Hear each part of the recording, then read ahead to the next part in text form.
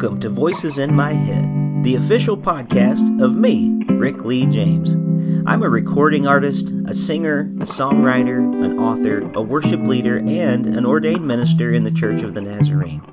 The Voices in My Head podcast is where I discuss music, movies, books, pop culture, theology, and more with friends, colleagues, and sometimes just by myself. Now make sure to let me know what you think of today's episode by leaving me a review on iTunes or by tweeting at me at Rick Lee James on Twitter. And please join my mailing list at rickleejames.com where you can receive an email every time a new episode is released. And by the way, in case you're interested in a daily dose of kindness and encouragement beyond this podcast, I also run the Twitter account at Mr. Rogers Say, where I post daily quotes from Fred Rogers, one of the voices in my head. Well, I guess that's it for the intro, so sit back, relax, and listen to the latest episode of Voices in My Head.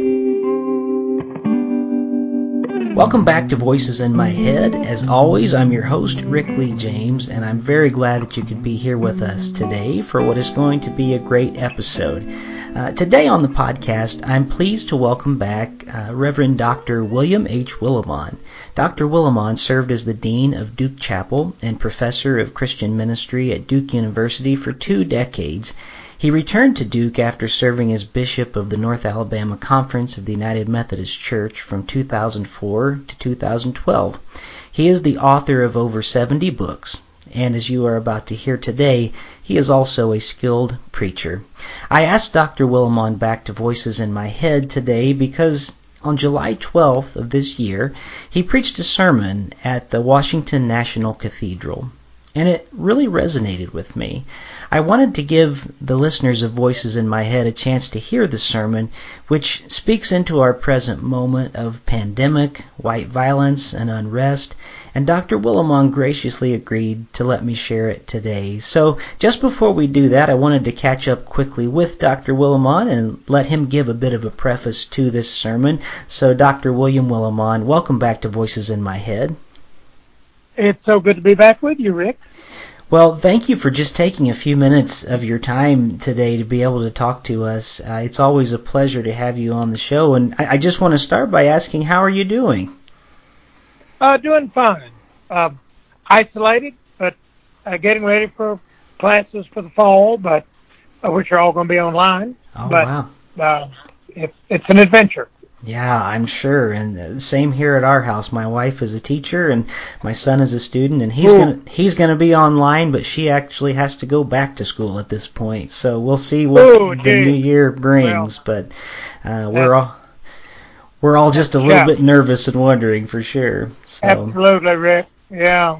Well, thanks I appreciate it. Well, thank you for letting me share your wonderful sermon from July 12th today. And I believe that you have spoken at the Washington National Cathedral a number of times in the past. I was wondering first if you might be able to give us a little bit of a background really to that beautiful house of worship. Well, it's an amazing place. Amazing building, impressive building. But also impressive that it's alive and being used well today. In fact, they have done one of the best jobs during the pandemic of broadcasting a service. It's Episcopal, it's high church, liturgical, but they do it in such a visually pleasing way, opening up the building with various camera shots. And the music has impressed me and my wife so much. We've been worshiping there virtually since March. And I just think their staff has done an amazing job during a limited time. So it fascinates me how churches have responded during the pandemic to the challenges of the pandemic, and the cathedral has responded beautifully. This time I didn't preach physically there, but I preached in the empty Goodson Chapel of Duke Divinity School, and it was filmed and sent there. But it was done so seamlessly, technologically. A lot of people thought I was standing in the pulpit of the National Cathedral. So Sure, and it did look like that way on the video, and Duke has wonderful facilities as well, so it really did have a very seamless effect the way that it was brought in. Well, I wonder if also if you could just maybe, for those of us who listen, who preach from time to time, I know some of my listeners preach every week, and some, like me, do on occasion.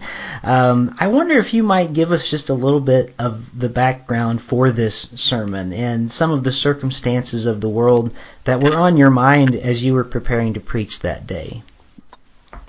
Well, the sermon began the way I think the sermons ought to begin. It began with the scripture, and at the National Cathedral, they used the Revised Common Lectionary. So that meant that when I was invited for that Sunday, I was told, well, these are the scriptural texts for that Sunday. And that gives you three possibilities, four counting the Psalm. And I looked at all of them.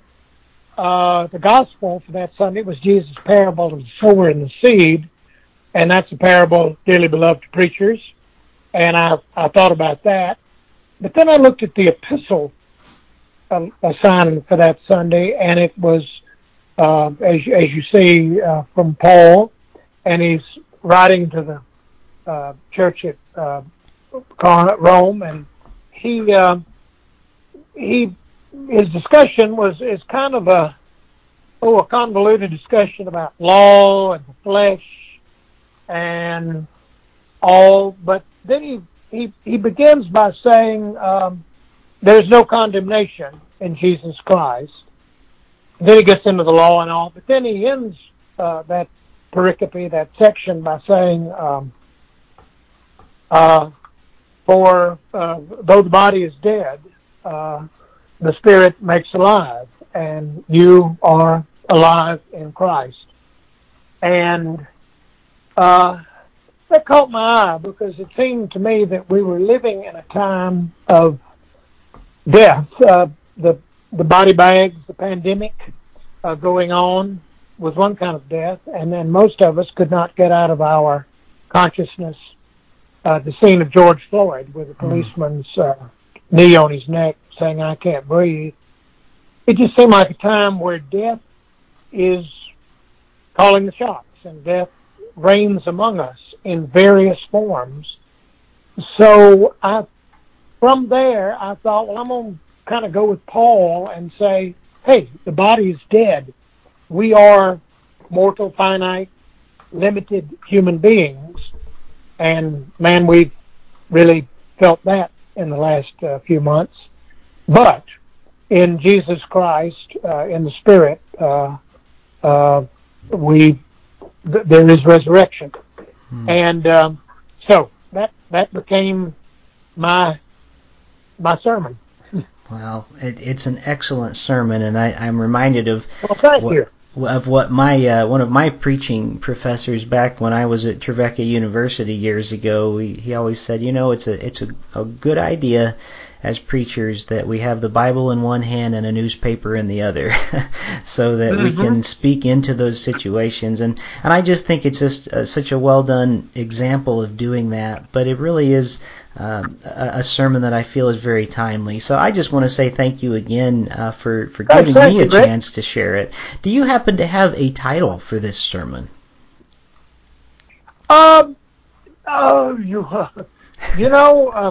The Episcopalians don't seem to ask for titles. And I'm trying to think, I don't know that I did. I think it was No Condemnation. No Condemnation. And there it seemed like Paul plays that, death is condemnation experienced by us.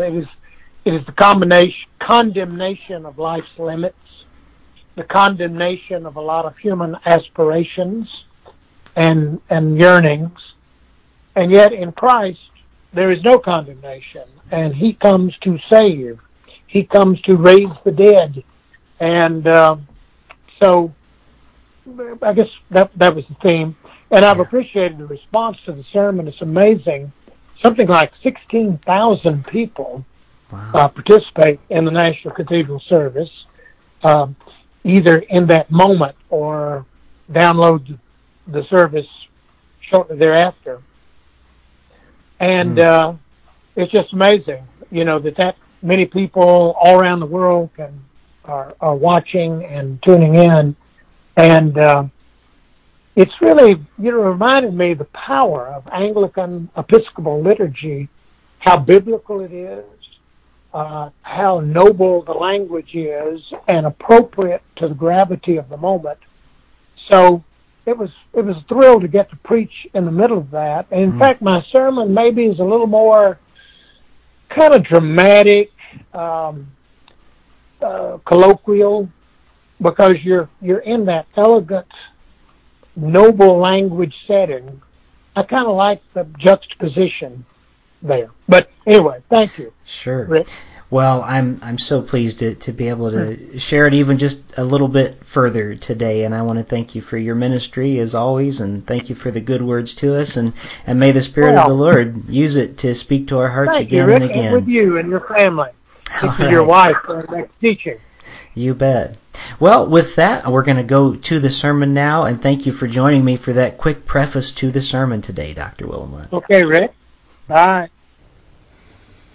There is no condemnation in Jesus Christ.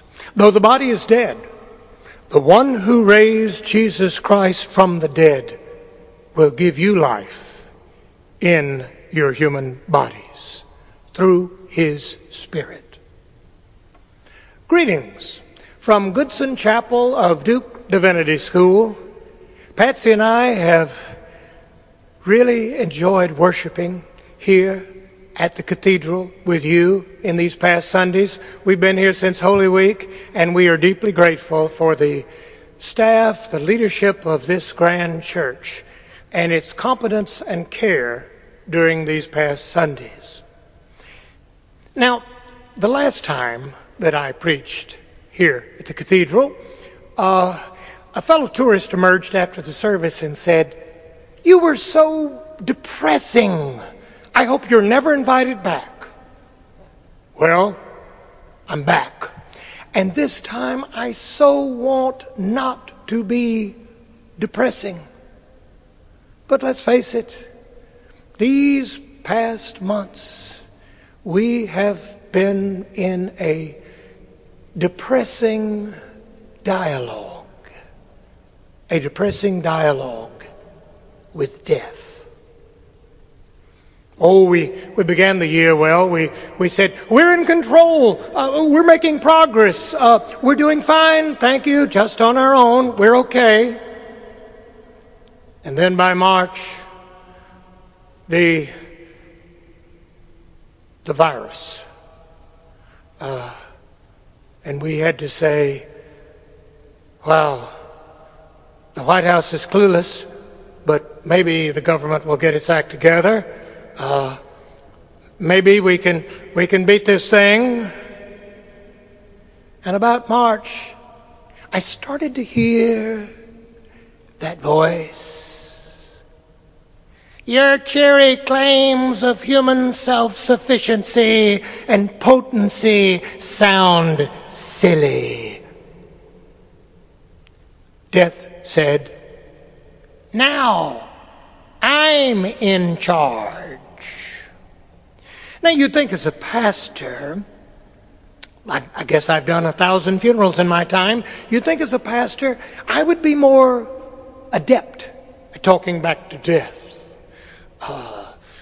This theological thanatologist should be able to come up with an adequate word to respond to death's doings.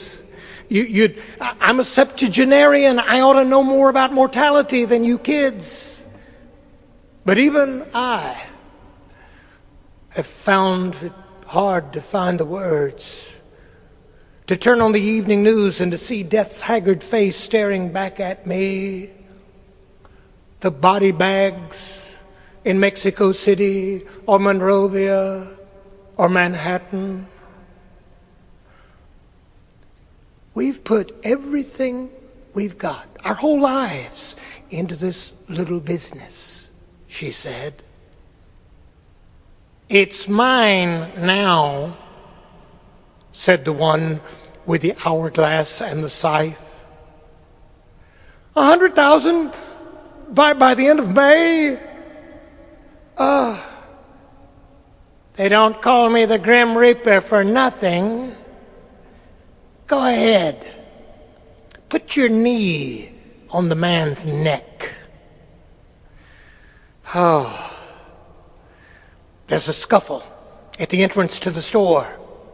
The president tells me I don't have to wear a mask. You can't make me wear that mask. The owner of the store says, if you're so selfish, you don't care about the well-being of my employees, you can get out of here. And he said, thanks to you both for your efforts. I'll take it from here. Oh. Since me and my buddy COVID-19 got to town, we're in charge. We attempted to respond. We can lick this, we said. We're making progress. We're all in this together. And Death says, read the numbers. No. You think George and Ahmad and Rashard and Brianna, you think their deaths were accidents? Death says, I take out 100,000 of your fellow citizens. You call out the troops, you tear gas your own people. And all you've got is a bunch of sentimental, sappy bromides. She'll live on in our memories, we say. But that doesn't make up for the family that says in their grief, we'll never hear Mama laugh ever again.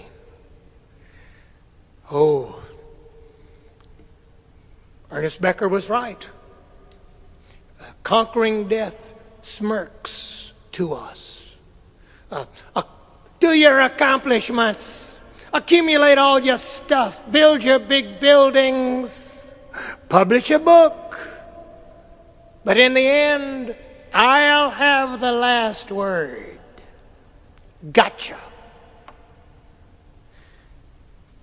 Life's little losses add up to the great big rip-off. As Paul put it in this Sunday's epistle, the human body is dead. We strut about talking about our competence. And a little microscopic cell, first cousin of the common cold, comes into town to teach us a truth that the church tried to teach us here on Ash Wednesday. You are dust, and to dust ye shall return. And I so wanted not to be depressing.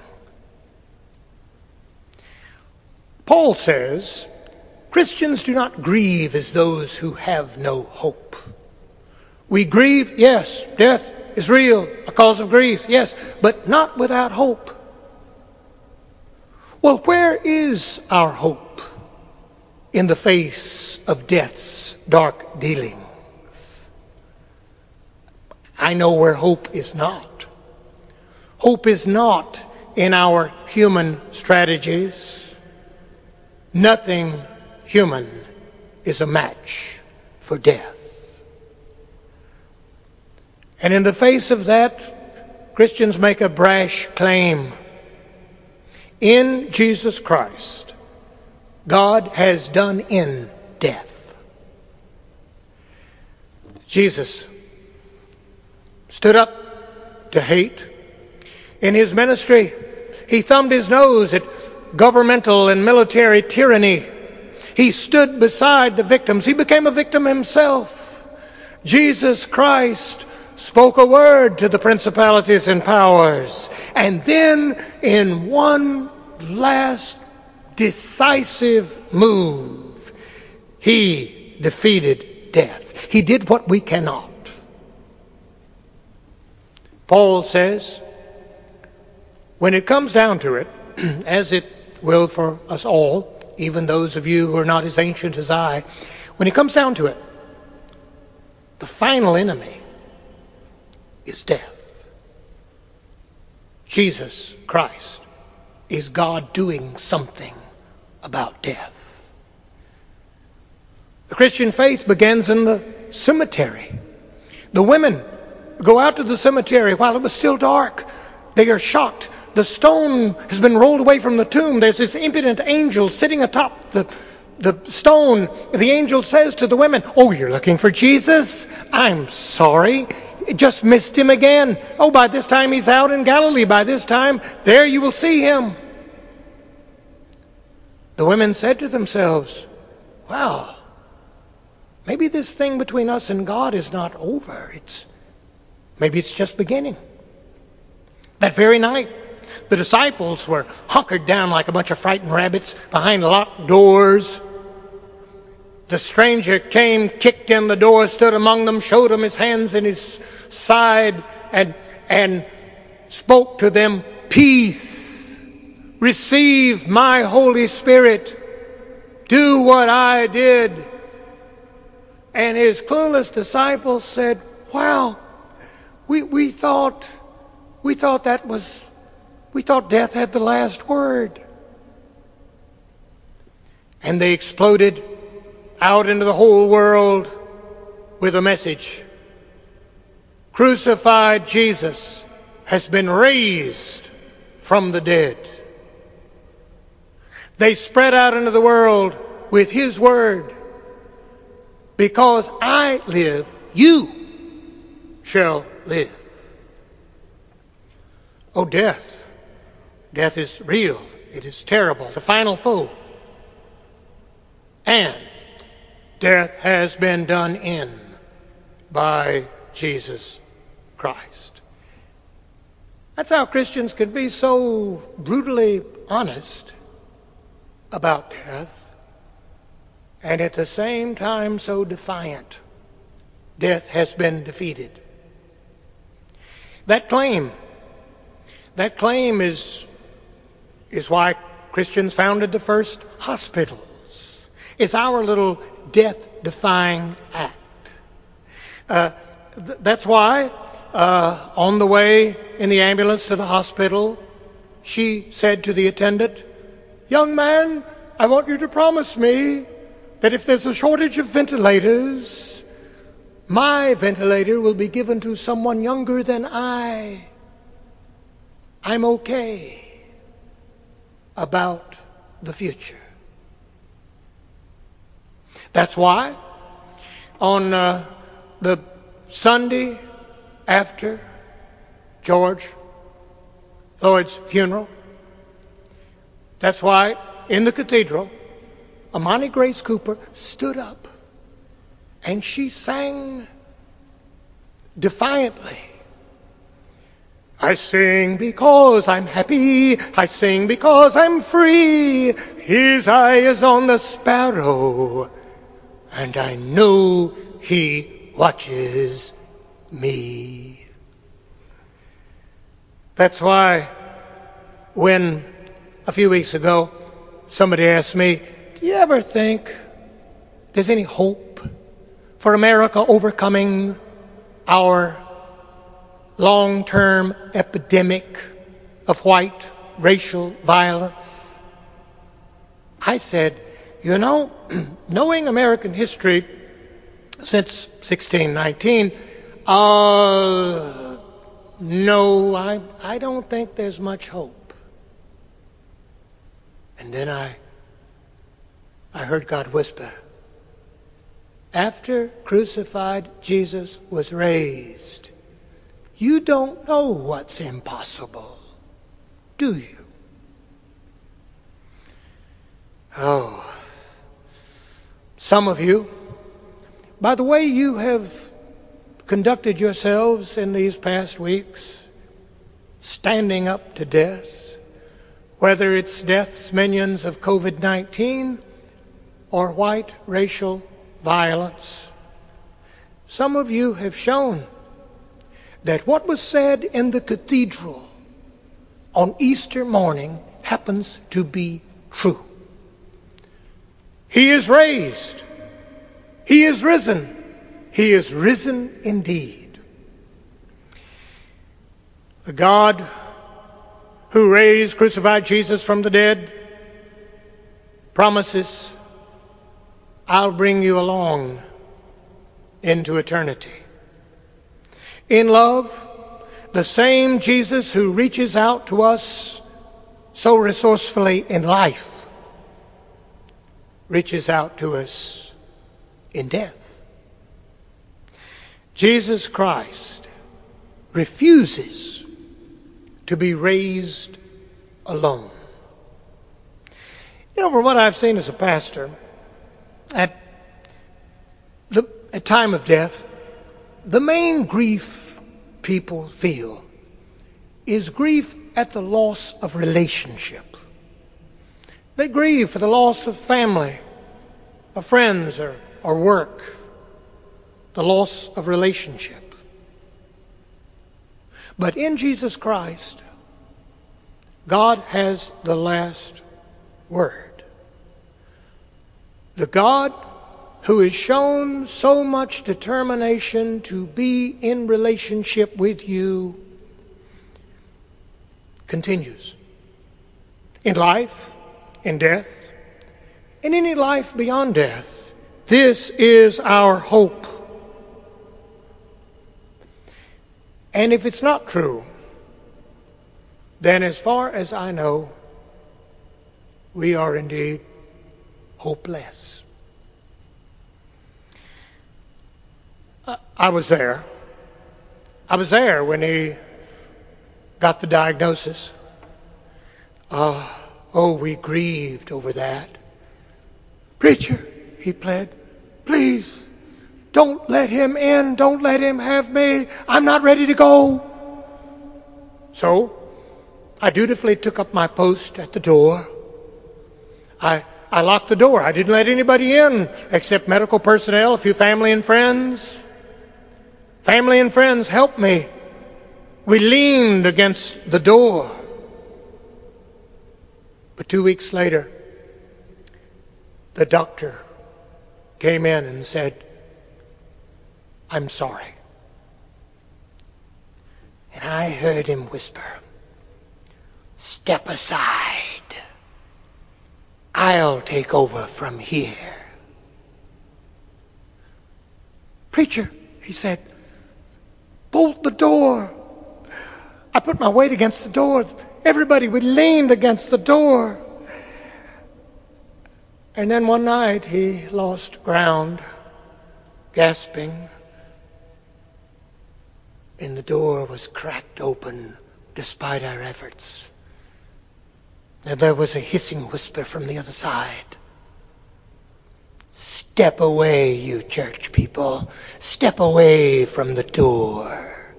He is mine now. No, we said. We leaned against the door. No! But at sunrise, I was surprised when he greeted me with a smile. And he said weakly, but defiantly, you know, lying here, I've had a lot of time to think. And I've thought back over my life. I've thought back over those times when I wasn't thinking about God. But it turns out God was thinking about me. And I think about all those times when God just showed up uninvited.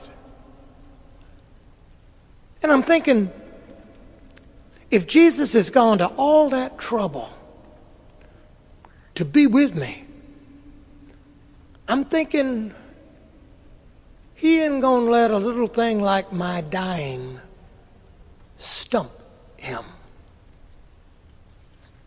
Live or die. I kind of think I'm owned by Jesus. and I heard death sigh.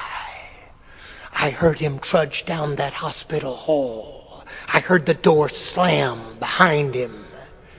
Death's hands empty, just robbed of his great trophy.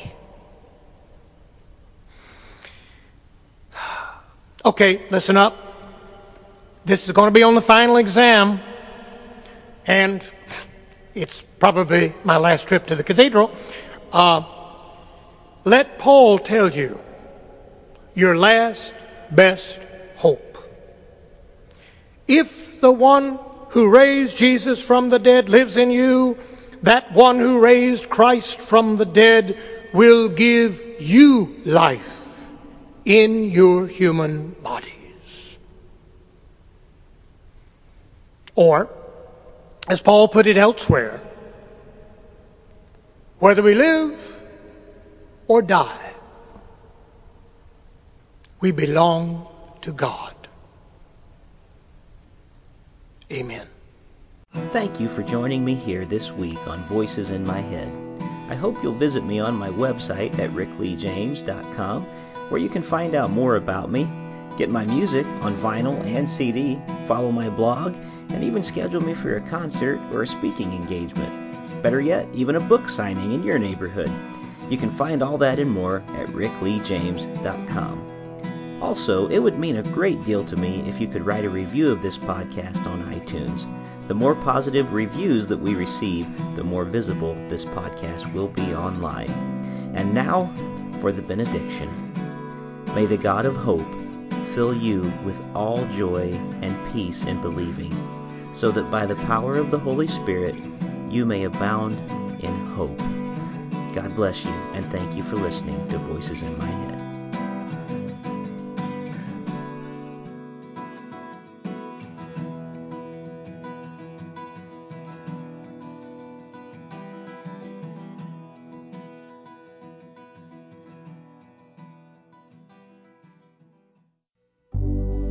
Have you ever thought to yourself, man, I'd like to host my own podcast? Well, guess what?